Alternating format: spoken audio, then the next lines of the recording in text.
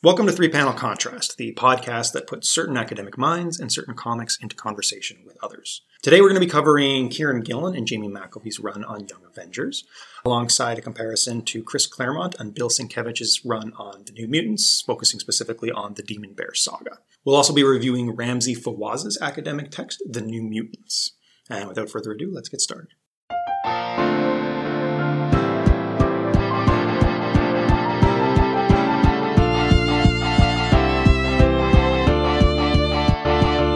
I am Dr. Andrew DeMann. I'll be hosting today. I'm a lecturer at the University of Waterloo on St. Jerome's campus. And I am joined, as always, by Dr. Michael Hancock, an instructor at the English department at the University of Waterloo. And I'm Dr. Anna Papard. I'm a postdoctoral fellow at Brock University.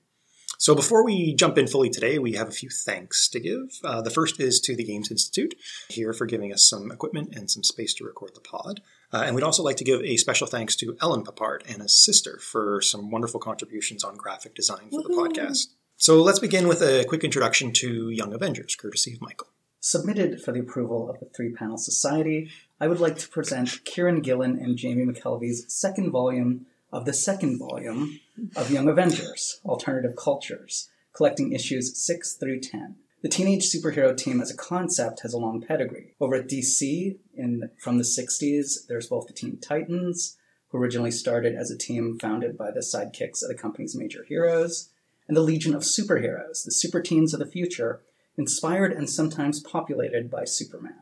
At Marvel, however, the teen teams came later, and not from the world's greatest heroes, but from the comparative margins. The New Mutants spun off the massively successful X-Men in the 1980s, and the New Warriors debuted in the 1990s, formed largely out of disparate pre-existing teen characters who banded together. While they occasionally crossed paths with the Avengers, there's never the same direct connection as between the Titans and the Justice League. In the early 2000s, Brian Michael Bendis revitalized the Avengers brand, leaving not just a space for a younger superhero team, but actual motivation for constructing such a team with Avengers connections.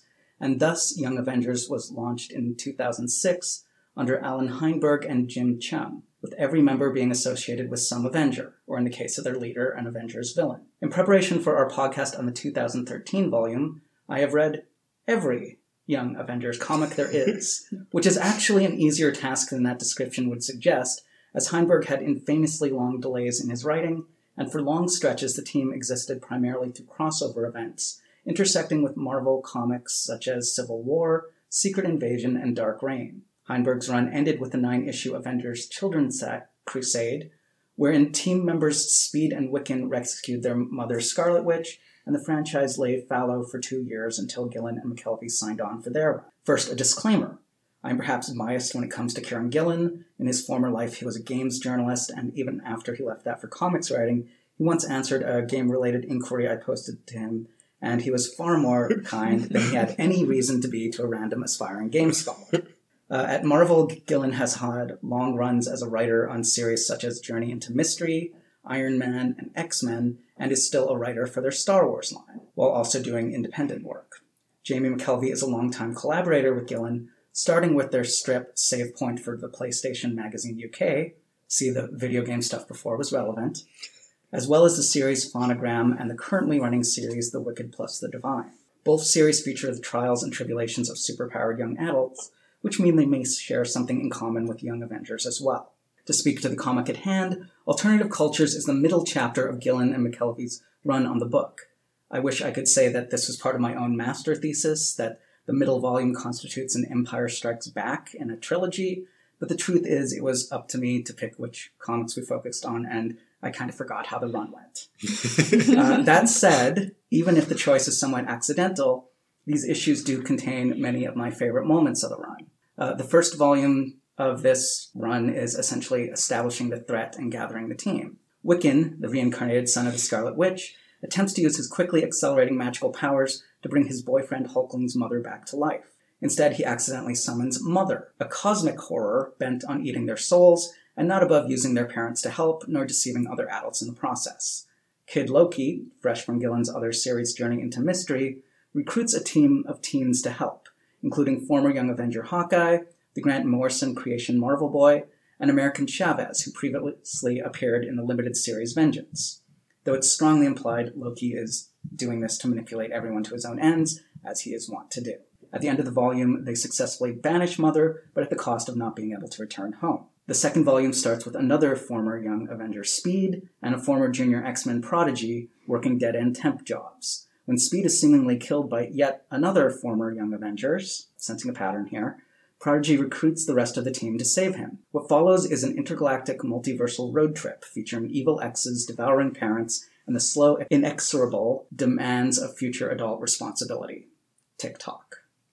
The Young Avengers are not my favorite superhero teen team, or even my favorite Avengers-associated superhero teen team. Avengers Initiative characters are very dear to my heart. It's also not my favorite Gillen series. I can't put into words how much I love the Loki run of Journey into Mystery. But it's a great look at 21st century young adults in a superhero world. It has more openly queer characters than any other mainstream comic book about superheroes I could name. And there are things McKelvey does with the art and panels here that is simply amazing. To conclude, I can't say any more than this is a series worth reading.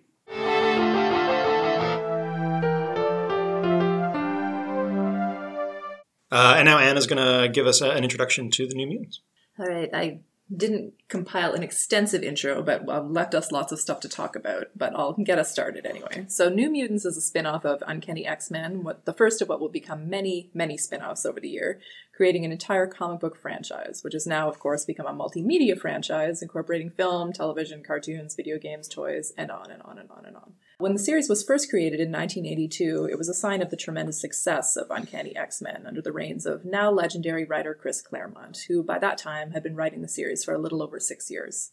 New Mutants was created by editorial fiat. Both Claremont and series editor Louise Simonson have recounted being initially unenthusiastic about creating the team, but were compelled to do so by Marvel editor-in-chief Jim Shooter. Regardless of this, the series proved popular with fans and includes several classic stories, including the one we're going to read today, which rival anything else in the X-Men canon. It also continued and in many cases actually improved the X-Men franchise's representations of gender, racial, physical, and ethnic diversity.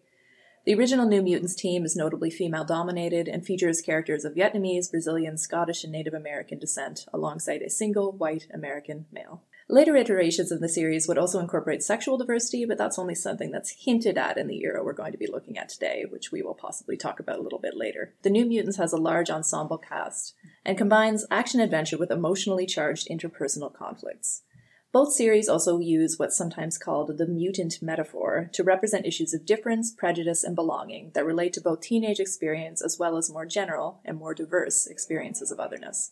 As discussed, today we're going to be looking at 4 issues of the original New Mutants series, which were originally published in 1984.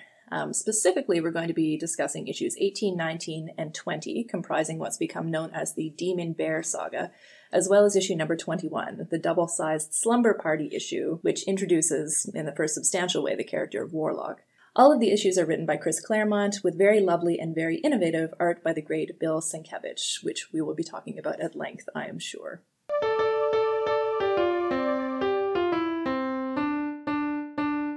So, as mentioned in both of our introductions, these are texts that are kind of famous for dealing with representation in possibly progressive ways, certainly unusual ways compared to what was going on in-house at the time and almost now in the case of Young Avengers.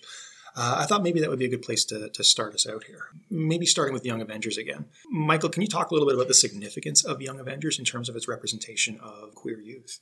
This is built into the series from the beginning. The original series has a GLAAD award. I know I can point to academics, I wish I could remember the name of the academic, but I can point to academics who have looked at their original relationship as even homonormative. On the other hand, it is maybe the only Marvel case I can think of male superhero gay characters who have a long-term relationship. The only DC equivalent I can think of is Midnighter and Apollo, and that's a different thing. Yes, and has been discussed in certain academic. And especially at the end of the run, Gillen is very overt that this is a team of primarily queer teenagers, and I can't think of any time that's been done in mainstream superhero comics. So that is very different. Do you think it's when we talk about representation, to what extent is the book revolving not just around queer characters, but about, say, queer themes? Like to what extent is queerness a part of what makes Young Avengers what it is? I think this run does that a little better than most of them. I'm not sure it becomes as overt. It's more to take a scene that I think often gets referenced at the very beginning of the series. Kate wakes up in the bed of a boy that she doesn't remember the name of, and she has this moment where, like, I should feel ashamed of this. Oh, wait, no, I shouldn't. Right. And, okay, that is not a queer relationship, but I think it speaks to the approach that they are aware of the larger context, but no, this is us. We're not going to fight for this because it's who we are. Well, we are going to fight for this, but by existing, not by. In a series like Champions, this would be that is Mark Waid's Young Avengers, sort of. In a series like Champions, it would be very much an issue of the week kind of deal. That is not the approach here. The wonderfulness of that scene is that she's in this strange environment with this strange boy in outer space. And yeah, that thing where I should be ashamed, but actually this is everything I'd ever dreamed of, is wonderful because that's the voice of a lot of superhero comics fans who hadn't gotten to enjoy that kind of scene in comics. And we should add that her saying that is combined with some, what would we say, cheesecake of Novar, like dancing to the music with his skivvies. That is frequently a role Marvel Boy plays in this series, the beefcake. Which is not something I'm complaining about in the least. And we're sutured into Kate's perspective in that scene. We have a shot of her eyes and then the shot of him. So we're looking with her at him, which, as you're saying, this isn't a queer relationship per se. It's a heterosexual relationship. There's a queerness there. Yeah. If you're a male reader, you're sutured into Kate's gaze looking at Marvel Boy. If we compare that to the relationship between Teddy and what is Wiccan's first name? Billy. Thank you. Billy Kaplan. I always forget too. I'm like know. Billy, Tommy, and they're all a bunch of Y names. All very like kid names. Yeah, they've got cutesy boy names, and I always get them mixed up. Well, this is one of the things I noticed, and maybe coming back to this issue of queer representation. As you said, there is a very sex positive scene in a heterosexual relationship. I don't know if this is just me thinking it, but did you find that in contrast to that, Billy's relationship to Teddy is maybe less overtly physical? Mm-hmm. And is that appropriate to like the age of the characters, or is that something else? I agree with that, especially if you trace it out to the history of the characters. Yeah. That this is this is 5 years of them at this point. This is the first relationship trouble they have ever had depicted in the comics, pretty much, and it literally took a god of mischief, and one of them resurrecting their mother, the other one's mother, as a demon to put any sort of barrier in the relationship. Right. So what do you think's happening there? Like, is Gillen not wanting to push that hard? As counterpoint, there is more boy kissing boys in this series than any other superhero Marvel comic I could name. Yeah. But it's still not. It's not a lot. Maybe you could trace this to the fact that Kate and Marvel Boy are the older characters on the team. Right. That's true. Well, I think maybe what I'm kind of implying here is that there's a chronological progression in terms of what a writer can get away with in representing versus facing backlash, which kind of segues nicely to the New Mutants. Well, we're talking about... Sorry, go ahead, Mike. In terms of what they can get away with, I've read Gillen and McKelvey's breakdown of this first issue. They wanted to do Novar naked in that first scene. And weren't allowed. Yeah. Yeah, I mean, we're talking in the era where Batman's penis has been removed from comics history and has become like an insane collector's item these days. Yeah, which I think is fun. And we're talking 5 years after this series. Right. Is it? Yeah. I think it's a very compelling argument, especially with the earlier series of Young Avengers, in terms of Billy and Teddy's relationship. To be being very... absolutely clear, they address the Gillen run at the very end, but I don't think it had been very far into it when the essay was written. Mm-hmm. So. Yeah, they're not taking that into the sand. But. Yeah, well, I mean, I think that the newer Young Avengers series takes some of those criticisms to heart, which were criticisms that exist among the fandom as well, which I'm very aware of.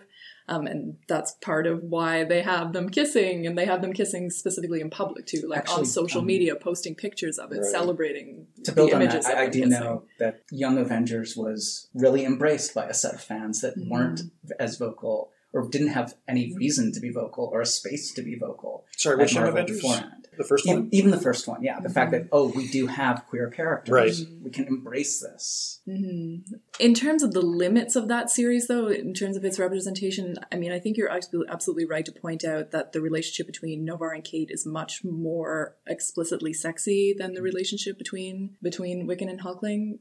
There's even a scene in this volume of Young Avengers where they're in each other's bedrooms late at night and they're like, ooh, this could be construed as being too sexy. They're so self-conscious of it.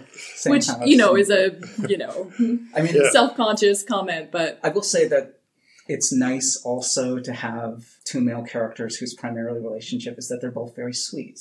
It is. I mean, it does play against that stereotype Yeah. of like, I don't know, lascivious homosexuality or something like that. It does, and I mean, you brought up like Midnighter and Apollo, who are a bit more of a deviant, different kind of. I mean, another relationship that we're talking about just pre-existing gay relationships in comics: Shatterstar and Richter, and I think that would predate Young Avengers. But yeah, a little bit, right? Maybe. I don't think it was overt in Peter David's run until X Factor. That's possible. And that's around contemporary with this. Yeah. Someone else is going to so close. get us for that. But anyway, one of the things I did want to say, though, that I do wonder with this Young Avengers series that we're talking about today, whether kind of the chasteness of their sexuality is a bit of a concession to the audience.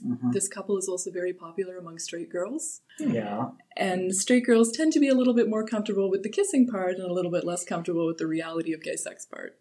Okay. As a stereotype, I fully admit that's not necessarily true, and certainly slash fiction contains plenty of graphic sex, but there have been many criticisms of slash fiction and the slash community, which is dominated by heterosexual girls, as being exploitative of gay men to the extent that it's appropriative of that experience, while not being realistic to that experience.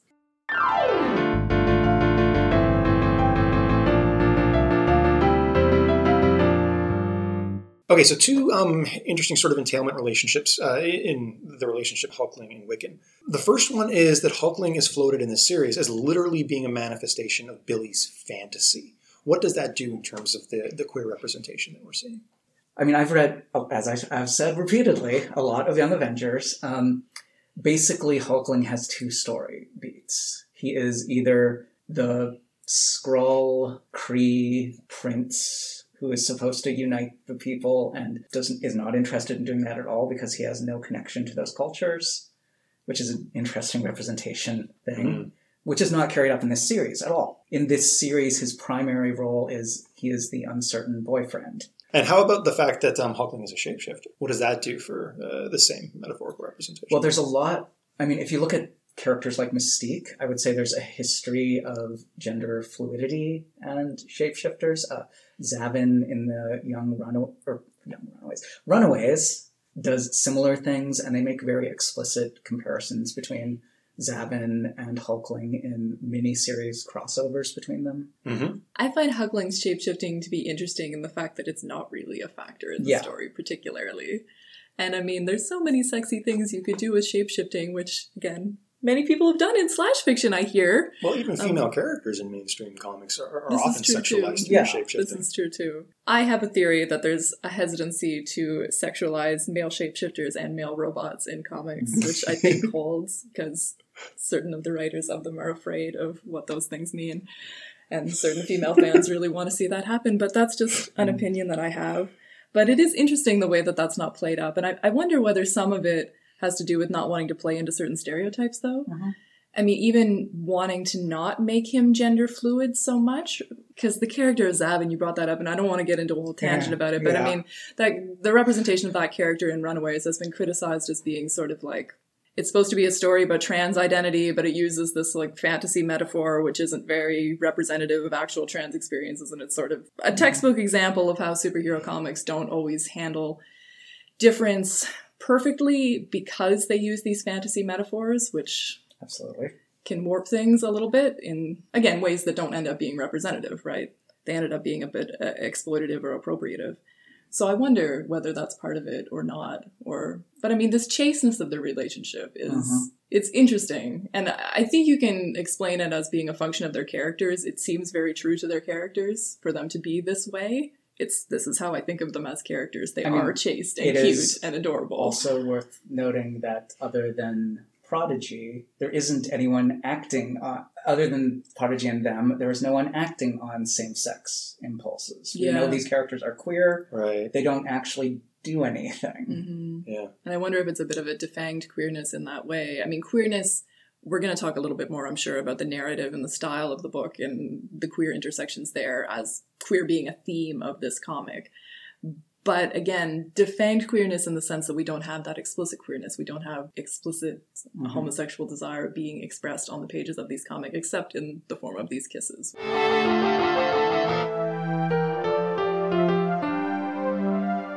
Well, I mean, maybe it's a good time to turn to X-Men and kind of talk about sort of the history of that, you know, those fantasy metaphors intersecting with real-world difference and some of the problems there and some of the potentials there. Yeah, I think with New Mutants, we're looking at a very different world in 1982. What's your take on it, Anna? How is it representing my take on contemporary? Well, as I said in some of my brief intro to New Mutants, it's a very diverse series. I mean, the character base is the fact that it's female-dominated is very important. I mean, this is a very rare superhero team that has more female characters than male characters for much of its 1980s run, or all of it. I shouldn't say all of it. I should check that first. Yeah, pretty much. Should be all of it. Until the series... okay, so And technically until right X-Force. before Yeah. it gets male-dominated. But Which, you know, is very... Until the testosterone cable and... Yeah. But that Cableman's it up. represents quite a contrast with, you know, the first issues of the all new, all different X-Men, which is, so all different X-Men is the X-Men that was relaunched in 1975 with the more diverse team that, you know, of Storm and Nightcrawler and Colossus that most fans are probably more used to seeing now. So compared to that team, which at the time only had one female character in Storm when it originally relaunched, this is a much more diverse team. And it's self-consciously that way, I think, too. And has some different sort of elements that weren't present in that series in terms of, you know, intersectional identities. We have a character like Rain, who hails from Scotland. She's got a religious difference in terms of being raised this religious conservative background, which she's always feeling guilty and angry and afraid of things like demons and stuff because she's raised in this background that makes her very distrustful of these things.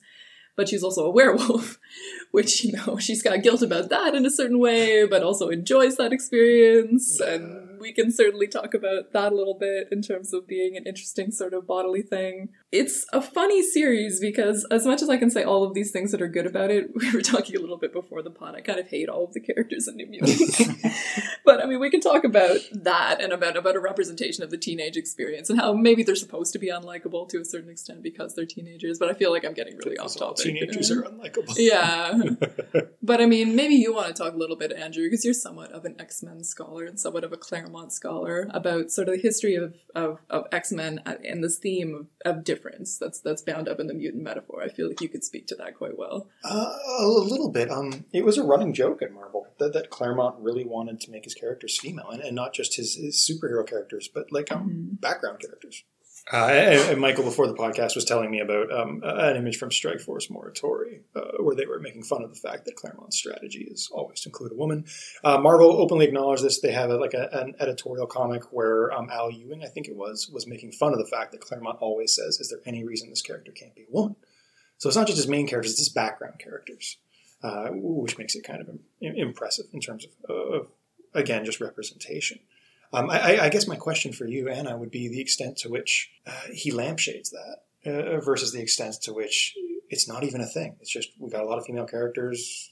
This one's a werewolf. This one's the leader of the team. Is it sort of a post-gender portrayal that Claremont is going for? Or do you think he's sort of similar to what we're talking about with Gillen, making representation part of the narrative? Well, it's certainly conscious that representation is part of the narrative. I mean, going back to that mutant metaphor that I mentioned briefly in the intro, I mean, since the original X-Men, but certainly much more heavily emphasized since the relaunch in 1975, the X-Men are a team of mutants who fight for a world that hates and fears them. They're victims of persecution. There's been a lot of parallels drawn to various real-world differences and rights struggles. People often do the Professor Xavier is Martin Luther King and Magneto is Malcolm X comparison, which is problematic in all sorts of ways. Most notably because Magneto is a villain and leads the Brotherhood of Evil Mutants, which, you know, that's pretty big disservice to the very valuable things that Malcolm X did. But besides that, it's been criticized as being a metaphor that engenders appropriation. You know, it's Nightcrawler is a mutant, but Storm is Black and a mutant, which those just aren't the same thing in terms of real life where mutants don't actually exist.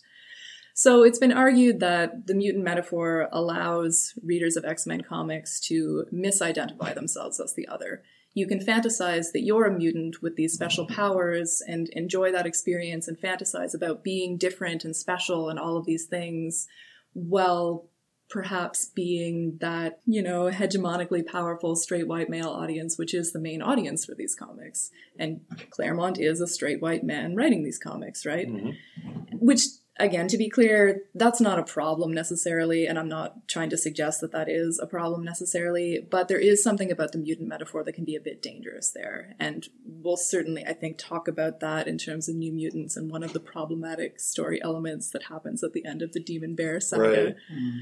But we'll get to that a little bit later. I'll keep you in suspense about that. Yeah, I think the question is the idea of selling appropriation, right? Mm-hmm. As you said, this is the emotion they're giving. You give them, $2, and the comic gives you the feeling that you're an oppressed minority. Yeah. That's problematic. If we spin that back to Young Avengers, this is a book that has an insane reputation amongst the queer community. It really is central. Yeah, we should say that Gillen's run also won a GLAAD award. Yeah.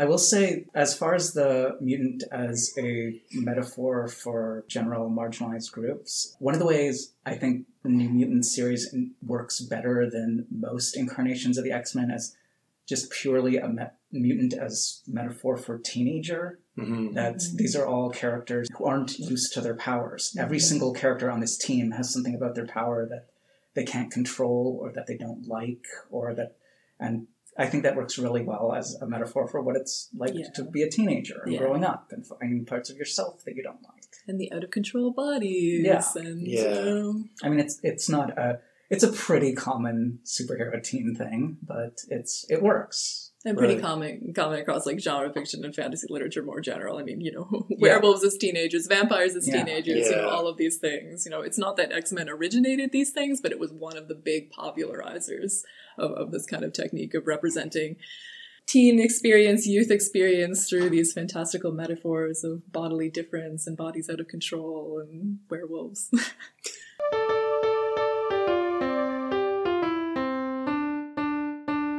One of the things that's kind of distinctive, especially about the New Mutants run, is a lot of formal experimentation, pushing the comics form in order to tell certain types of stories and through the application of certain metaphors. We'll see a little bit of that in the Young Avengers as well, but I thought maybe we'd start with Sienkiewicz as the more sort of obviously avant-garde artist and what he's bringing to a otherwise very mainstream Marvel title. Yeah, it's really... I feel like I'm quoting the Explain the X-Men podcast. Shout out. But... But there's really no way of overstating how different Sienkiewicz's artwork is to what came directly before and to what was present in mainstream superhero comics at the time. The 1980s was a time of tremendous experimentation in the genre, but at the same time, even within that experimentation, Sienkiewicz stands out. I don't even know how you would describe the visuals of Demon Bear for someone. Please go and look at them, because this is a podcast that's obviously not the best for directly discussing the visual representation, since you guys can't see what we're talking about.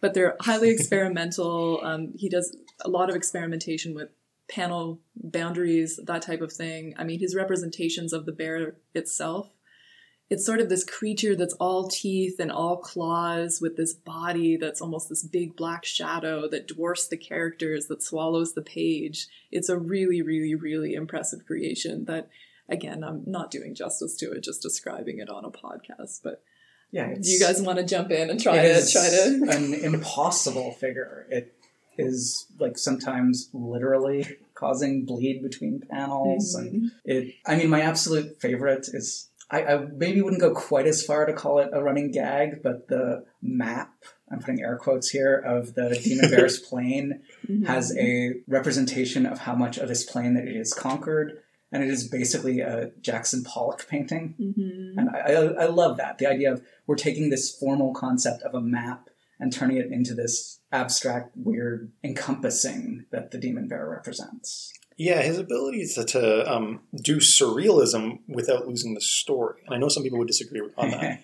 but without generally losing the story is impressive. Like, even if you look at something like the scale or size of the bear. Mm-hmm. Sometimes it's the size of a bear, and other times it's the size of a skyscraper. And it still feels physically threatening, which gives you a sense of his ability to at least ground it, I would say. Yeah, I think that's fair. And when you said some people have been critical, I've been sometimes critical of Sienkiewicz's artwork for being just, I don't want to say too crazy, because that's not what I mean. I think what I'm kind of getting at in terms of my criticism of his artwork, which, again, I want to be clear, I love it to death. You can't not love it. You can't love comics and not love this artwork. That would just be crazy. It's amazing.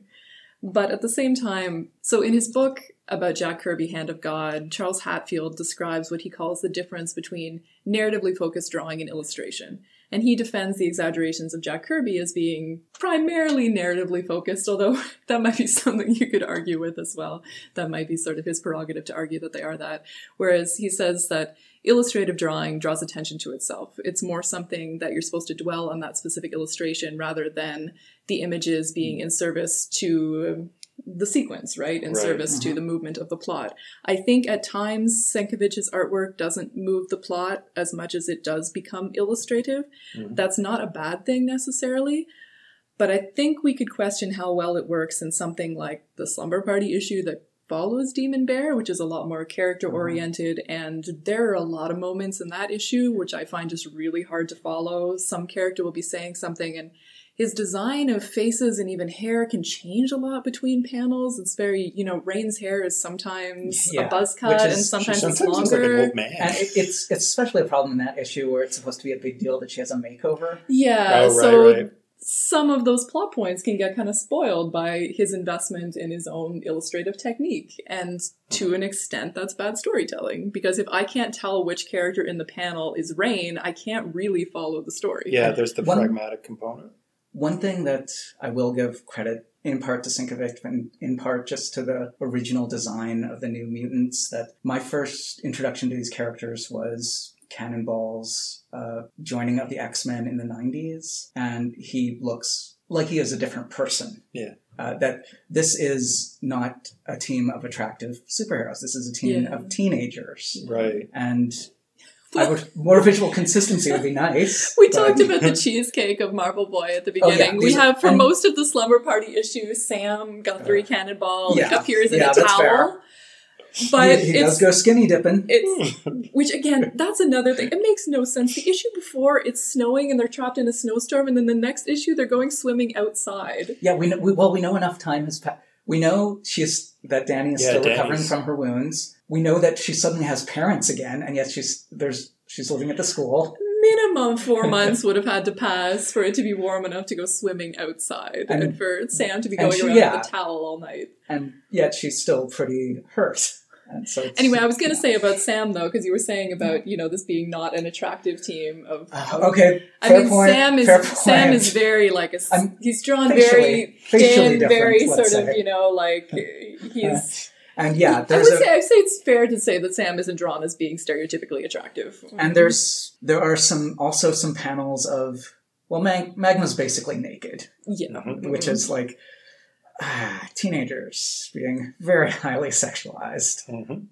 I think that's part of the point of why they are very clear to say, Marvel Boy's in his 20s. That's true. Yeah. That's true. I wonder if it gets back to that conversation about the chasteness of the Wiccan-Hugling relationship and them just not wanting to be open to those charges of sexualizing teenagers. Which I think is fair, but it's odd that that's where they decided to draw the line when they have no problem doing it with teenage girls in their comics that are being published concurrently with this one. Well, my biggest complaint against House Style and Marvel in particular these days is they have a tendency to draw women with the bodies of women and the face of children. Yes. And it's really uncomfortable at times. But I was going to say on the other side of it, I think that connection between narrative and form is really interesting. The next arc that Sienkiewicz will do in New Mutants is actually the one that introduces Legion, a character who's has dissociative identity disorder. So you get to do a lot of a perfect conduit for his artwork. yeah. And then if we bring this to Young Avengers, I think we find it's not that experimental at all until we start dimension hopping, and then we can see McKelvey doing some really cool things with the page. I'll disagree with you on that, because I think... Is it the second issue that does things like that Marvel Boy fight scene? But yeah, the series starts out with that, like great fight scene of, But yeah, everyone should be a superhero. It's awesome. I mean, one of the things I know, I have read a very in-depth interview that McKelvey and Gillen did for CBR that gets into their philosophy for the run. I know that one of their kind of personal watermarks for Marvel quality at the time was the Aja and Fraction Hawkeye run. And yeah, you can kind of see, okay, they're taking some tips from that kind of layouts that they do there. One of the things that also comes up in the article is that McKelvey wanted to make a point of presenting every single action scene in a different way. And my mind is drawn to one of the early fight scenes with Marvel Boy, which is a schematic that with numbered layers that gets explained. And that happens before the dimension hopping part comes in. Okay, so the bullet point is I'm wrong. Which is acceptable. What else do you see? But I mean, dimension hopping does involve a lot of weird panel stuff that's fun. As Anna mentions, the teen heroes in the New Mutants are drawn in a very aesthetically, let's say, unpleasing. I think Michael actually brought that up, to be fair, but we agreed on it. But yet still indulging in some cheesecake tendencies. Ileana in particular, I would say. Yes. But, yeah. And that is fair. How about our beautiful teen cast in the Young Avengers? It's all cake. All cake, all teens, all time. I mean, what do we feel about kind of representation of bodily diversity in it? I mean, I really like the portrayal of America Chavez. I feel that there's been a lot of attention paid to the styling kind of her hair and her body, which I really appreciate. She's got curly hair, which is done well, which is not usual. And it is a lot less male gaze sexualized than her original costume. Yes, absolutely. So which look that up if you have not seen that. Yeah. Some of the things that I love about sort of her visual representation, I actually wrote a blog post about this years and years ago, but the way it's a very identifiable outfit. So she's always switching these different elements of her outfit, but always with sort of the red, white, and blue and some sort of Captain America star or theme going on, whether it's earrings, it's her shoes, it's a jacket, it's a shirt, it's hot pants, whatever. He's able to draw this character wearing hot pants without making her overtly sexualized. He does that by making her thighs muscular rather than exaggerated purely for purposes of sexuality. I know McKelvey has said that part of the design there is that she's supposed to stand out from the others too, that they are wearing costumes and she is wearing stuff that could pass as regular clothes, which is a nice identifier. And which gets us back to our very first episode of this pod, where we talked a little bit about the cosplayability of a costume like the new Batgirl's costume, which was one of the motivations in the design of that costume. Miss America's costume is wonderfully cosplayable. You could go to TJ Maxx Winners, buy this stuff, and wear it. This is very achievable for a teenager reading this book, which I think is one of the wonderful things about it and makes, at least on the visual level, her one of my favorite characters in this series. But, I mean, what about the prettiness of them? Do we see that as a problem? Do we see it as a good thing? How do we qualify the prettiness of these characters? We complained a little bit in our Saga episode about Fiona Staples' artwork being too pretty. Is that a problem with Jamie McKelvey's artwork? If we were going to say that is a problem, then this is a problem in similar ways. I mean, there are some really, I don't know, let's just call them really beautiful, like close-ups of Teddy's face at times that really do seem to be trying to create a stunning visual aesthetic, saying here's a beautiful man. I mean, that's not something you see that commonly. Yes, that is a significant. I mean, that is also something that Staples does very well. Yeah. But in both cases, like, beautiful men is not a common, especially superhero. No, unless it's associated with like raw physicality. So you'll see like Superman puffing out his chest all the time, but not the same way. And I think there's something there to maybe give credit to. The freedom and the invitation, we talked about that opening scene with Kate and Marvel Boy a little bit earlier, but I mean, that invitation to gaze at these characters in a certain way that's not always allowed in superhero comics, I think is sort of what we're getting at. So, I mean, the prettiness of the characters can be in service to that. I mean, the fashion forwardiness of them, the at least like the attention to contemporary youth haircuts, that kind of thing, that's in the series. Part of that, and I mean, the title of the first volume is Style Over Substance, right? I mean, that's all part of that invitation to gaze at the characters in a way that's sexualized and queer, and, not that way that we stereotypically get in superhero comics, which is either women are objects and men are chest puffed out punching machines whose sexual characteristics are completely subsumed by their muscles, although that can have a sexuality on its own. But although again, it's relevant to note these are teens that are being sexualized. Yes, well, actually, maybe channel in a different direction. Anna, you've done work on something like Riverdale, which is a teen high school drama of a school that is populated entirely by supermodels and Barb from Stranger Things. How does this compare to something like that in terms of the visual aesthetic of these teenagers? Oh, goodness. That would get us off into a whole other... I mean, are we... Well, I mean, and then there's the issue that a lot of Riverdale's aesthetic is also informed by Fiona Staples again for her... Yeah, that's true. That's sort of what I was thinking of. I was like, well, we could talk about the Archie comics in that sense. Yeah, sure. I mean, I don't know what I want to say about that other than that it fits in with that long legacy of, like, sexualizing in particular teenage girls. And I don't think Riverdale is immune to that as much as Cheryl is a really fun character. She is so highly sexualized. It sometimes makes me uncomfortable. Archie's shirt is, like, not capable of staying on. This is true, too. Well, but I mean, it's relevant there that Riverdale's writers include people who have worked on things like Gossip Girl. Right. And, yeah. Well, there's always going to be a problem there, though, where we kind of do this post-feminist thing of, like, this is equal opportunity exploitation, but just because of the nature of what's exaggerated and the history of representation, Cheryl's boobs and Archie's shirt are not the same thing. Nope. It just isn't equivalent. There's a power dynamic, for sure. There is, and I would not say that I think Riverdale absolutely has a handle on that any more than... So this is our backdoor first episode for our Riverdale podcast. Yeah, well, there's already a lot of really good Riverdale podcasts, so the market might be saturated on that. I'm sure they are. So how does it work with McKelvey then? I guess that's what I'm trying to figure out. On the one hand, I'm okay with it being kind of this aesthetic fantasy in keeping with YA literature in general.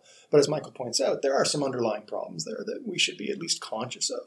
Well, I mean, in terms of that sexualizing of teen characters, though, I mean, again, I think it's important to point out that they're not sexualized in the way that's typical of superhero comics necessarily. Yeah. I mean, even compared to, like, Sienkiewicz, this is less, like, especially female exploited. Mm-hmm. Yeah. And I think it's also significant that the characters in Young Avengers do have a sexual identity and potentially sexual agency. Yes. Yeah. In a way, the New Mutant characters are utterly sexless. And other than there's also, like, a big age difference. Or not a big, but, like, an age difference between those. Yeah, for sure. These are older teens. That has to factor in as well, of course.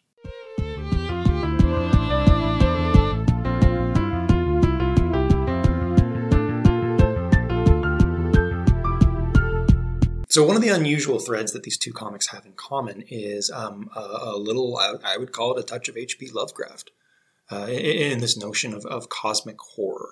Maybe let's start with New Avengers as a contemporary manifestation of that. Michael? Yeah. I know one of the taglines that Gillen has presented for this series is existential horror becomes cosmic horror. Mm-hmm. And the idea is that Mother, the being that Billy accidentally creates, is this devourer, this creature that not just devourer, but infector, that and that warps itself into how the series approaches the adult-teen relationship. I think that's always a really interesting thing to explore with the Young Avengers, that they were founded on this idea that Marvel doesn't, or the Avengers don't do teen sidekicks because Captain America and Bucky. That is not entirely true, because Captain America has also had multiple Buckys. Mm-hmm. But it was still founded on this idea that there's an antagonistic relationship between the Young Avengers and the Avengers. Mm-hmm. And I think the cosmic horror of that adulthood is this all-consuming force. I think this series draws on that they can't go back to their childhood homes or where their parents have died, because then the cosmic horror of their existence will come into play, the trauma of their relationships with their parents. And it also leads to, as we talked very slightly before about the formalism, that the idea of this horror beyond our comprehension is represented by the destruction of panels and so forth. Right. There's a wonderful scene where Mother eats a narrative text. Oh, yeah. And I would also say to go really quickly, my take on the original Lovecraft Lovecraft cosmic horror is that he basically uses cosmic horror as a way to explore threats to white male rationality. Okay. That his characters are confronted with something that can't be thought of logically, and it destroys them. This also seeps very heavily into Lovecraft's own racism. I was going to say, you're not going to suggest that H.P. Lovecraft is racist. Yeah. And some texts are more of his are more overt in this than others. But I think this is a nice, if we're going with mutant power as a metaphor for teenagehood, cosmic horror as a metaphor for teenage relationship to adulthood works very nicely too. Well, it's kind of reversing what you're saying is present in the Lovecraft stories. Which is, so which is the only way you can really do Lovecraft. The creeping, consuming horror in this case is the heteronormative world represented by the parents. Right, which is a nice...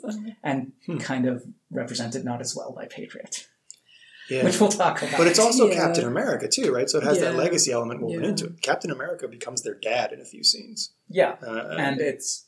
Yeah, I do... One of the effects of Mother is that anyone who is a parent can be turned against them as a shambling horde of attackers. Mm-hmm. Anyone who is an adult can't see what Mother's doing. Or at least...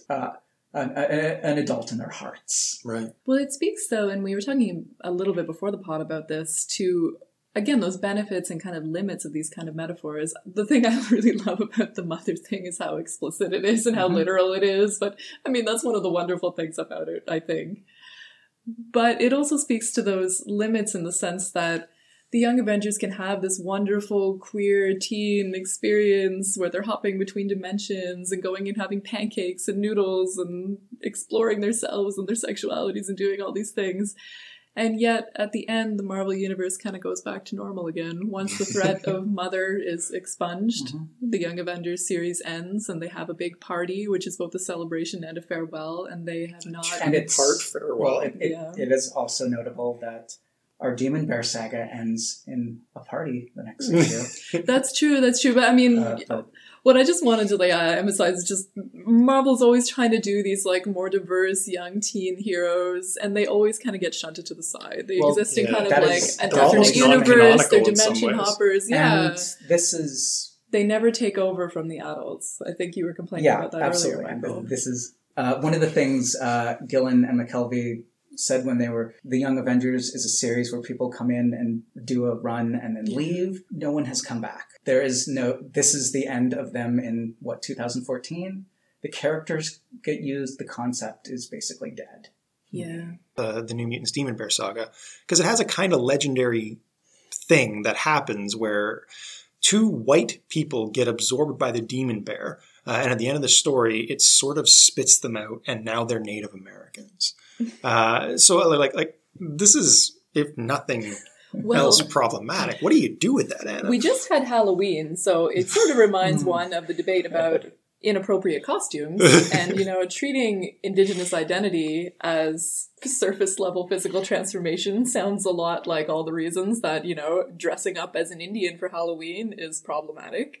I mean, it's suggesting that identity works in a way that it doesn't work, which is... It's a red face kind of a thing, right? It's bad. It's just, there's no other way to... And, they talked about this on the Explain the X-Men podcast, where they talked about this story in particular. They didn't know what to make of it.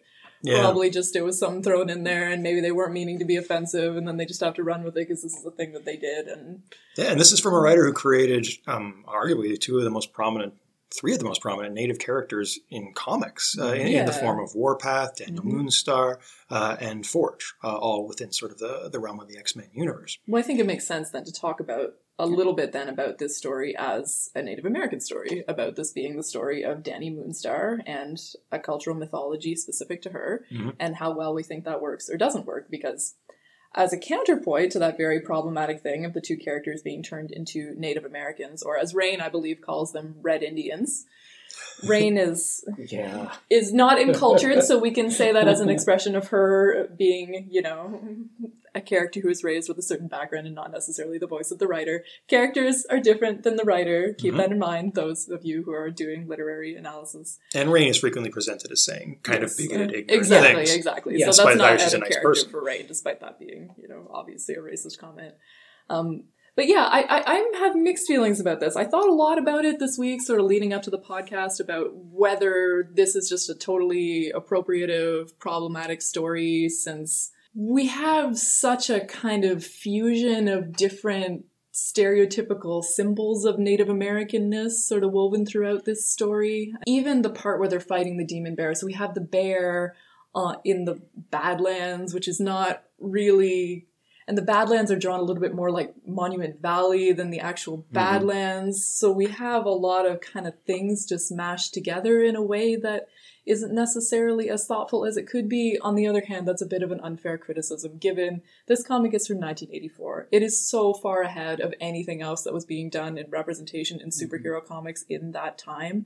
And the character of Dani Moonstar, I think, is a really great character in most ways. You know, she's like her a lot better than the rest of the team. I do too. She's my favorite character on the team. She's a complex character who cares about her cultural heritage and wants to be loyal to it and represent it, but she's not defined by that in totally stereotypical ways, the way we see for a lot of other characters, and even the way that we can say for some of the original, again, the all-new, all-different X-Men from 1975, where a lot of them are kind of defined by just having a catchphrase that's, you know... Let's shout out some things in my native language, and that's... Yeah, you know... If we expand that a little bit, could we read this story as Dani Moonstar's culture coming to claw her back from the white world that she's gone to? Do you know what I mean? Because I think there's a way that you could lean into that negatively. Well, yeah. I mean, if this is a representation of her culture, it is mostly a negative one. Yeah. And a terrifying one. Primitive, stereotypical. It's complicated by the fact that her parents return at the end of it, but also don't have much chance to do anything. No. Well, I think we could also complicate it, though. Again, I go both ways on this. I've been thinking about it a lot, and I'm very undecided about it. The beautifulness of the story, the like monumentalness, you know, the impressiveness of the bear is like a celebration of a culture in a way, although again, it's very non-specific, and I do think it's appropriative, and I do think you can't look past those problems. This is not written by a Cheyenne person, and it's not in reference to any specific elements of Cheyenne culture that I'm aware of. No, it's constructed. At the same time, yeah, like, again, the counterpoint to that is that it's these things mashed together, and it's not specific enough, and it's doing what superhero comics and X-Men comics are very guilty of this, treating foreign locales and foreign cultures, and I say foreign not because Native American people should be thought of as foreign, but that's, you know, they're thought of as others in, you know, the hegemonic white American society, that it's used as scenery, it's used as color. Right? You know, we go to the Badlands because that's an exciting place to have a story, not because we're telling a serious story about Native American identity. So exoticism, essentially. Yes, I mean, exactly. I should have just said exoticism. That would have been a much easier way to say what I used all of those words to say.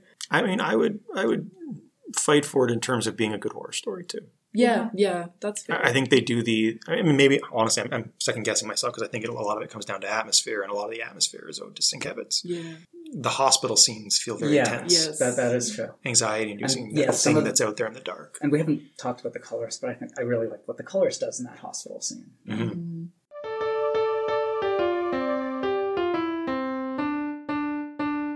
So for today's episode, we're doing another academic review. This time we're going to be having Anna look at Ramzi Fawaz's The New Mutants, which has some very obvious relation to the material that we've been studying today. Thank you, Andrew. So yes, this is a review of The New Mutants, the subtitle Superheroes and the Radical Imagination of American Comics. It was published by New York University Press in 2016, so a relatively new book.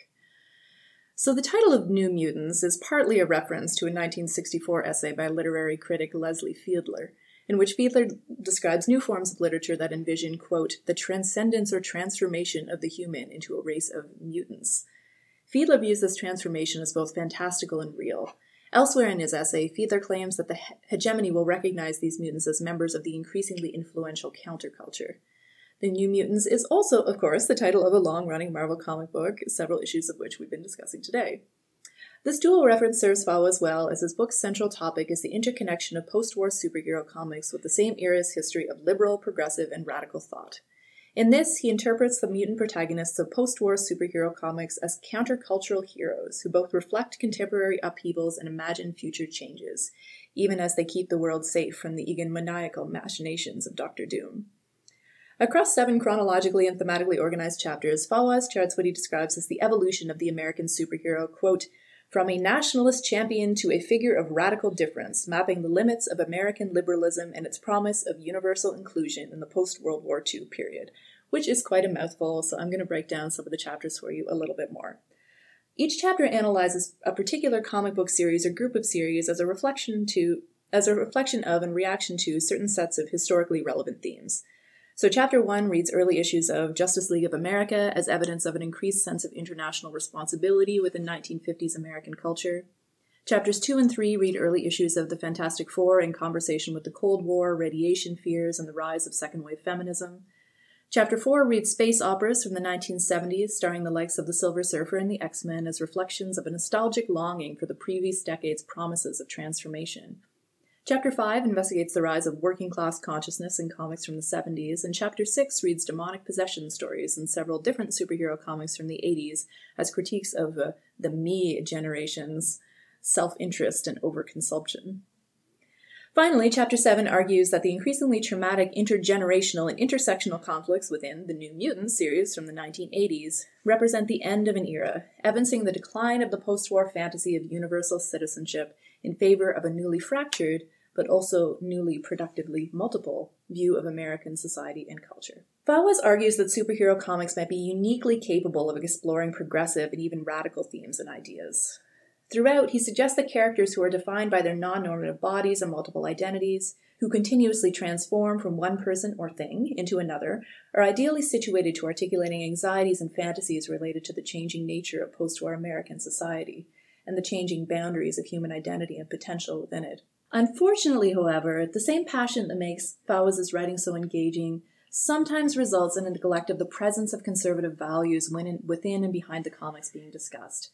As a result, Fawaz does not always attend to the possible limits of superhero comics' supposed radicalness. This is, after all, a genre whose production and consumption has always been heavily dominated by straight white males, in which it is still standard practice to draw female characters in ways that reflect very stereotypical male fantasies.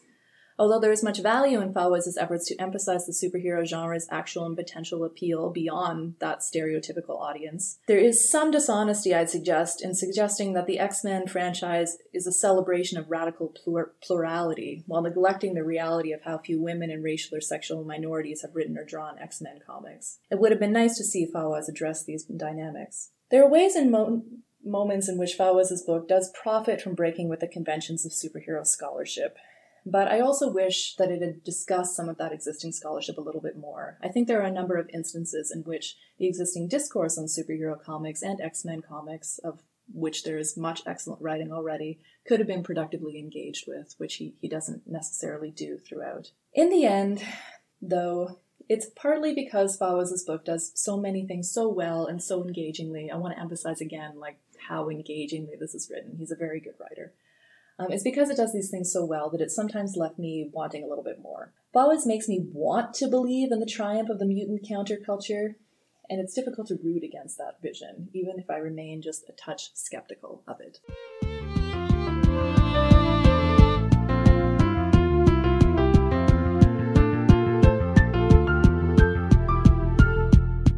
So by way of wrapping up our podcast for today, we thought we would ask our panel for recommendations on teen books in the comics format. What have you got, Michael? I would like to plug Hopeless and Walker's Avengers Arena, because despite being a runoff, or literally a rip-off premise that is very blatant about ripping off both the Hunger Games and Battle Royale, it is still actually fun and and gets into some really interesting teen hero dynamics. I would also like to recommend Runaways by Brian K. Vaughan and Alfana as kind of the Marvel renaissance of teen superheroes. Nice. Anna? Oh God, I feel like I don't have a teen-specific series to plug. I kept thinking, though, throughout preparing for this pod and talking about it, sort of memorable representations of some of these same characters in other series. So I was thinking of the Excalibur series from the 90s, which features Kitty Pryde and Rachel Gray, who shows up briefly in the issues we discussed today, although we didn't talk about her. And then I was also thinking of the Mighty Avengers series from about, 8 years ago, maybe? Which featured the Young Vision and Cassie Lang. I should have looked up the actual numbers for you, but if you can track that down based on my vague recommendation. I think if you hit the Al Ewing run, you've gone too far, but that is also very good. Anyway, it's the Mighty Avengers run that features Cassie Lang in the Vision. I really enjoyed that run at the time, and I'd be interested in revisiting it, and I'd be interested to hear what you guys think. Nice. I will plug the original Teen Titans. Sorry, not the original, technically Volume 3, Marv Wolfman and George Perez's version in its early years, which was very cool and did some really interesting things with pacifism as a concept. And then the more obscure, deeper cut I would put in is for New X-Men Academy X. Not the early issues, which are not that great, but when Yost and Craig come on as writers and Paco Medina comes on as illustrator, and then later Humberto Ramos, they do some really amazing storytelling. And appropriate to today's podcast, you can actually see characters from our two books intersect, because Prodigy is in it, and so is Ilyana Rasputin. And with that, I think we are done. Thank you very much to our panel once again, and thank you to everyone for listening at home or on the run.